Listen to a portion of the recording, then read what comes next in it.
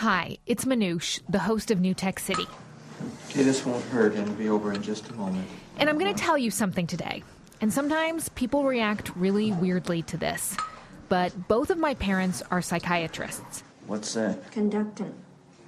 Little dabble, do you? No, my parents didn't analyze me at the dinner table. But yes, my mother does have a German accent.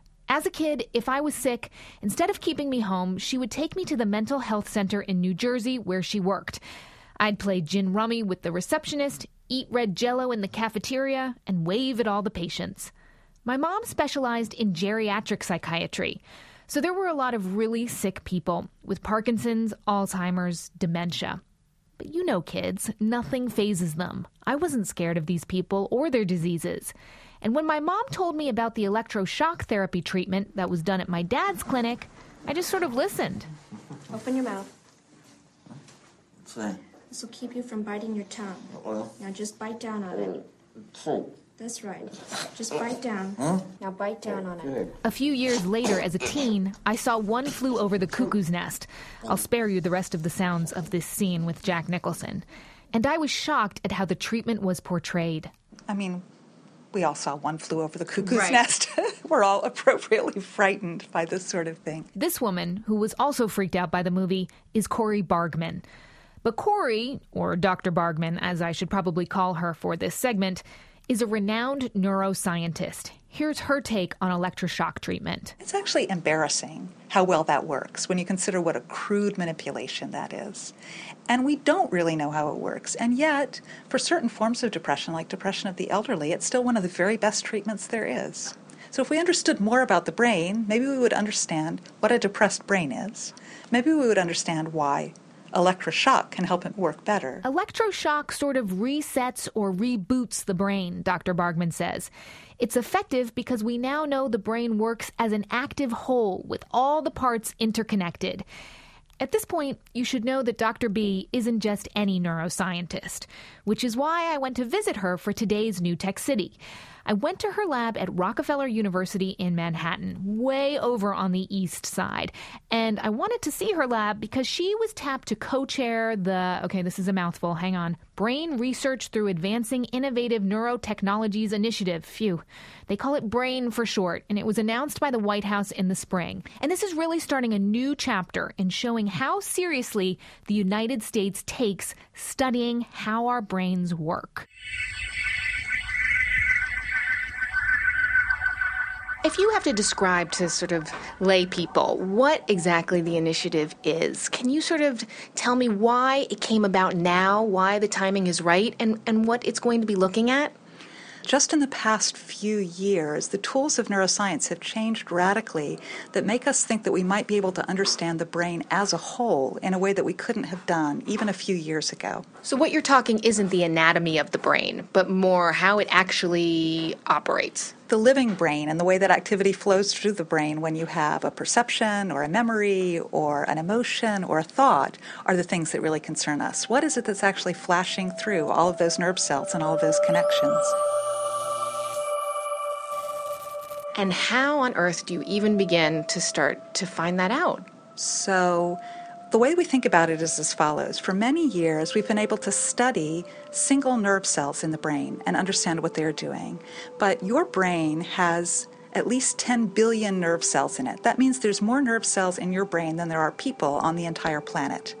And by studying only one of them at a time, there's only so much understanding that you can get. Yeah.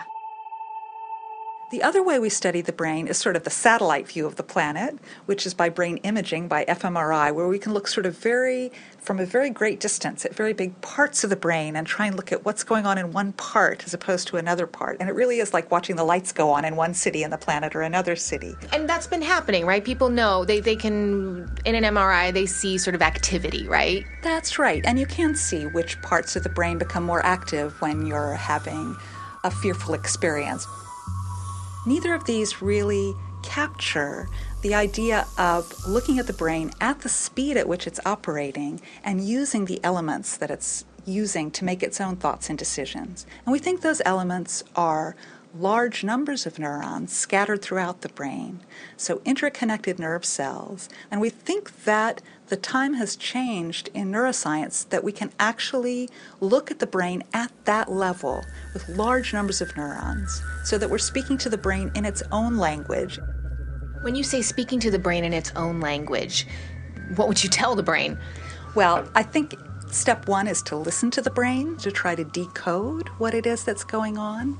Step two, though, is the way that you understand that you really have understood that is to try to make changes and understand the outcome. And one of the real revolutions of neuroscience that's happened just over the past 5 to 10 years has been a new method of actually activating neurons in the brains of animals and seeing what kinds of changes the animals show in their behaviors or their mental states.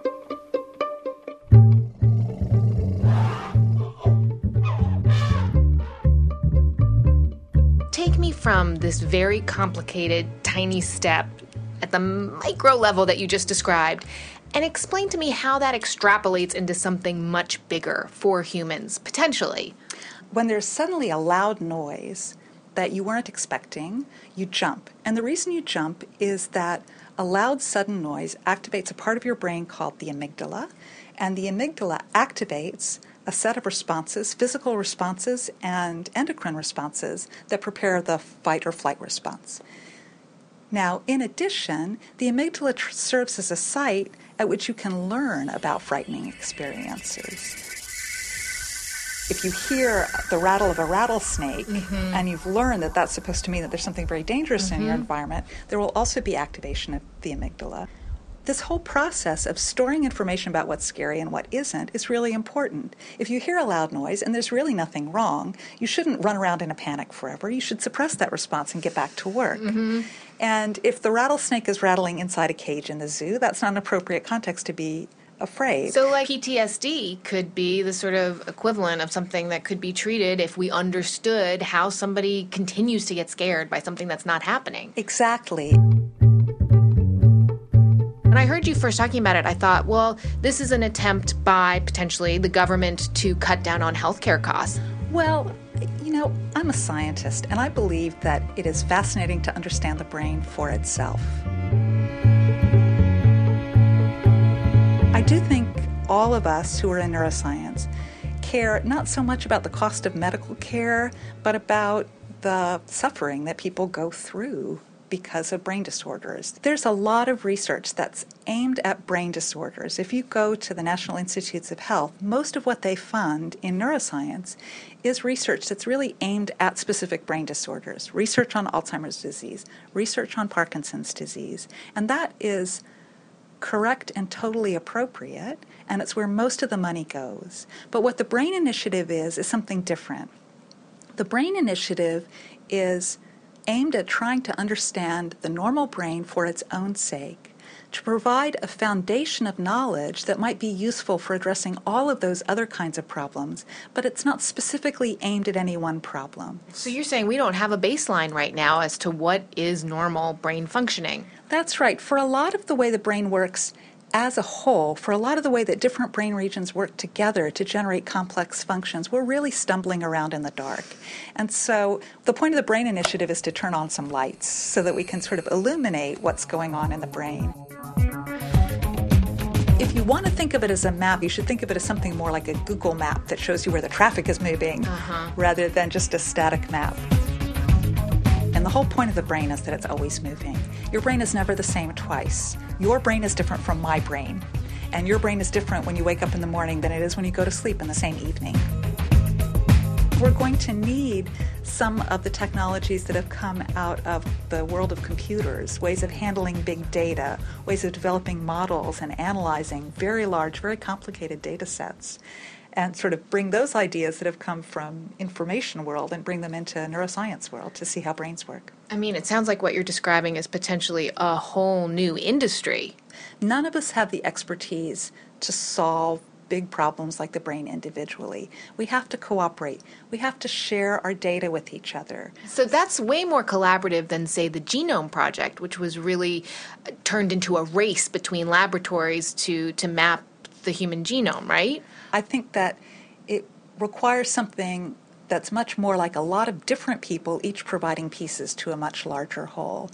And the Obama Brain Initiative in the U.S. is being set up, for example, in parallel with a very large European brain initiative, but they're taking a completely different approach. What kind of time frame are we really talking about here? Within perhaps the next 10 years or so, I would like to be able to say this brain network becomes active when you're hungry, or this brain network becomes active when you're having an emotional experience, or here's how a new memory is formed in your brain, and the nature of the physical form in which that memory is stored.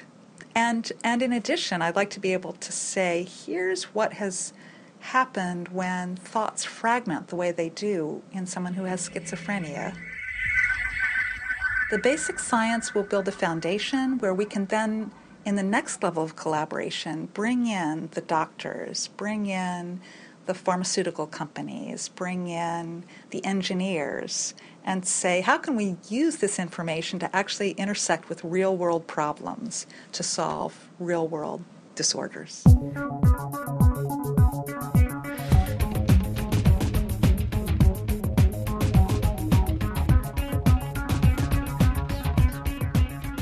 By the way, soon after my interview with Corey Bargmann, scientists in Vienna announced that they turned human stem cells into mini brains, pea-sized neural structures similar to the brain of a developing embryo. And they already use their little brains to study microcephaly, when the brain does not grow properly. When I asked Corey Bargmann what the business implications of her brain research could be, she kind of looked at me blankly. Well, gosh. Okay, so Bargmann is about pure scientific research. She is a big brain, literally and figuratively, right? But there are scientists who actually want to create something that sells. And that's where my colleague, Charlie Herman, sitting across from me, hello, WNYC's business editor, that's where you come in. You went to see a scientist who's kind of doing something like this. Yep, this is where I come in on the business side. And I went up to Harlem recently to visit a guy named Sam Sia. He's a professor of biomedical engineering at Columbia University. And he's also the driving force behind this new venture called the Harlem Biospace. No, I just got here. How are you? Okay, good. Sam, nice to meet you. Oh my God, Charlie, you left the office. I got to get out of the office. Extraordinary. And I got to go up to this part of Manhattan where there are all these old industrial buildings. Sam, he's currently renovating the ground floor of a building that used to be called the Sweets Building. It's where they did candy research. And he's trying to build out this space for biotech entrepreneurs who can then go ahead and launch their own companies. And he took me on a tour of what might be there when it opens on November 1st. So it's not open yet? Not open yet. There's 3 different areas here. There's the workstation area, there's a lab area, and then there's an equipment room. This is pretty similar to the co-working spaces that are pretty common in New York City already. And then we have what we think is really the unique aspects of Harlem Biospace, a wet lab area, which is where we're standing here right now. Explain a wet lab a little more. Yeah, so one of the things about doing biotech research that has been a barrier for people starting to spin off companies is you really need a wet lab bench to do experiments because you're working with biological materials which are in solutions or buffers. And you need a space to really run those experiments. Okay, I get you here. What you're saying is, like, it's not like you just open your laptop and off you go. There's a lot more requirements. And this guy obviously knows his stuff. He's a professor, but he's also a businessman. Yeah, I mean, he has a lab at Columbia University, and he also, though, has his own company. He's actually launched other biotech companies.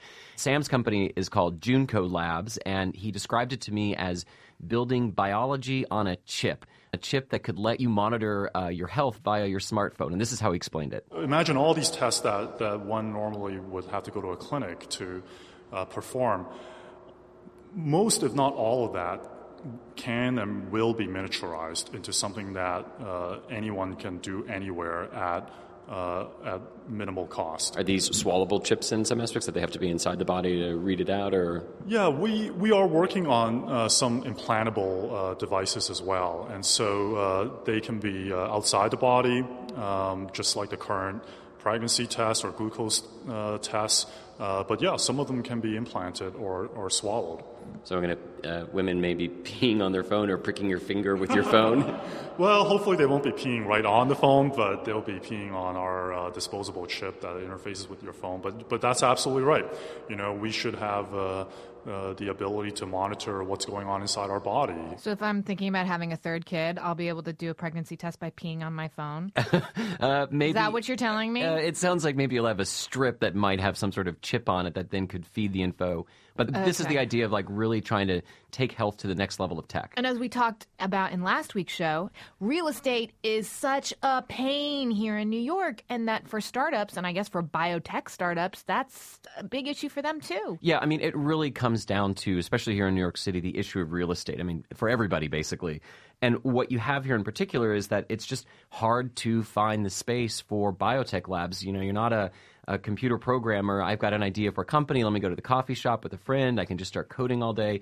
You need this lab. You need more space. And it was a challenge for Sam. That really is what fueled him wanting to create the biospace. I was getting a little bit dejected, almost thinking about how, with all our ideas, how we can actually do this in New York City. And I didn't personally want to have a company in New Jersey. Not that there's anything wrong with New Jersey, but this turned out to be a fairly commonly shared problem with a lot of investigators in the city. And so I've looked at this project from my perspective, from the perspective of a tenant, really, because one of my companies hopefully will be one of the first tenants in this space as well. So biotech companies in New York City, they don't really get as much media attention as the Silicon Alley darlings like Tumblr or Etsy do. No, you never really hear about them. You never really hear about them, but it is a really big part of the New York City economy. But a few weeks ago, and this was really fascinating, I thought, we visited this place called GenSpace, which was a DIY biospace in Brooklyn where people can come in and hack, essentially, DNA and bacteria. This is different, though. Yeah, this is definitely a step up. There may be some great kind of garage ideas that come out of GenSpace, but the Harlem Biospace has on its board people from big companies like Pfizer and Johnson & Johnson. They have venture capital firms that are invested. They're looking for the next big product. So that place in Brooklyn that I was just talking about, Charlie, that was biosafety level 1 because they were bizarrely, DNA is only level 1 in terms of safety. Dare I ask what biosafety level we're talking about in these? Level 2. They're level 2. They're one step up. What's level 4? Level 4 is the highest level, and that's basically Ebola. Okay, so we don't want that. They're not working with that. They're working with blood. They're working with other materials, but they're not working with airborne pathogens. It is a safe environment where they're working with real things that can help us. And let me just sort of put out there that to get into the biospace, you have to apply. You have to then be accepted. They're hoping to have anywhere from about 12 to 20 companies made up of anywhere from one person to maybe 4 people, maybe sharing a desk. You pay about $1,000 a month, which is pretty cheap to have access to all this lab and work and everything else that's there. You have a 6-month commitment, and Sam told me that a lot of people have been interested, a lot of people applying, and they are looking to announce the first set of winners in September and then open their doors November 1st. Now, one thing to point out here is that there's no requirement that if the next big thing is launched out of this space, there's not a requirement that they stay in New York City, but the hope is that this can be part of a larger, I hate to use the word ecosystem of go biotech. On, use that word. To keep people here in New York City. There's no guarantee that that'll happen. But Harlem Biospace, are we talking about a one-off here in New York? Or are you seeing other spaces like this? There are other spaces here in New York City, but they're very different. You've got GenSpace, like you mentioned, which is very do-it-yourself, very Brooklyn artisanal. Yeah. Then you've got the Biospace up in Harlem. You have the Alexandria Center, which is over on the East River. That's really more established companies having labs. Out in Brooklyn, there's something called the BioBat. The city is really pushing for companies to be there. But other cities have a lot more invested in it. Like if you look in places like Cambridge and Boston in particular, there's just a lot more square footage, a lot more research that's going on there. But that's typical for Boston, right? Boston has always been big in biotech, right? But the thing is, Sam pointed out some really interesting things about New York City. City's biotech and just their pharma economy here? New York City, by the measures of NIH funding, is actually second in the country to Boston. A lot of people don't know this. There's 9 major academic medical centers here, $1.4 billion in NIH funding.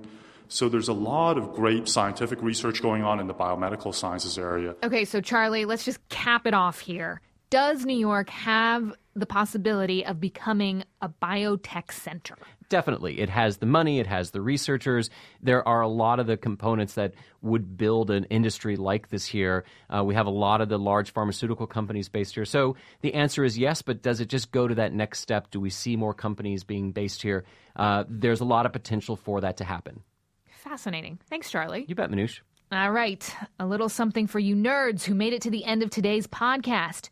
You have got to check out this video that Dr. Corey Bargmann describes. There's a beautiful little movie that has been taken recently of the zebrafish brain, because zebrafish are transparent, and so you can just look right through their brain. And using complex microscopes and genetic technologies, it shows you which nerve cells in the zebrafish brain are active. Wow. And they flash on and off. There are 80,000 neurons, and they're twinkling like stars in the sky. And there you are, you're watching the zebrafish think. Now, the problem is that we have no idea what that zebrafish is thinking about. Right. And that just shows you that it's not enough to just look at the pattern. But it does show you that it's going to be possible to really watch many, many nerve cells twinkling on and off and ultimately try to understand something about what those larger patterns are. We have got those zebrafish brains at newtechcity.org. I never thought I'd ever say that sentence in my life. And if you like zebrafish, please send that video of their brains and a link to this podcast to the zebrafish brain podcast loving people in your life. You know who they are. They will thank you, and I thank you. I'm Manoush Zomorodi. This was New Tech City.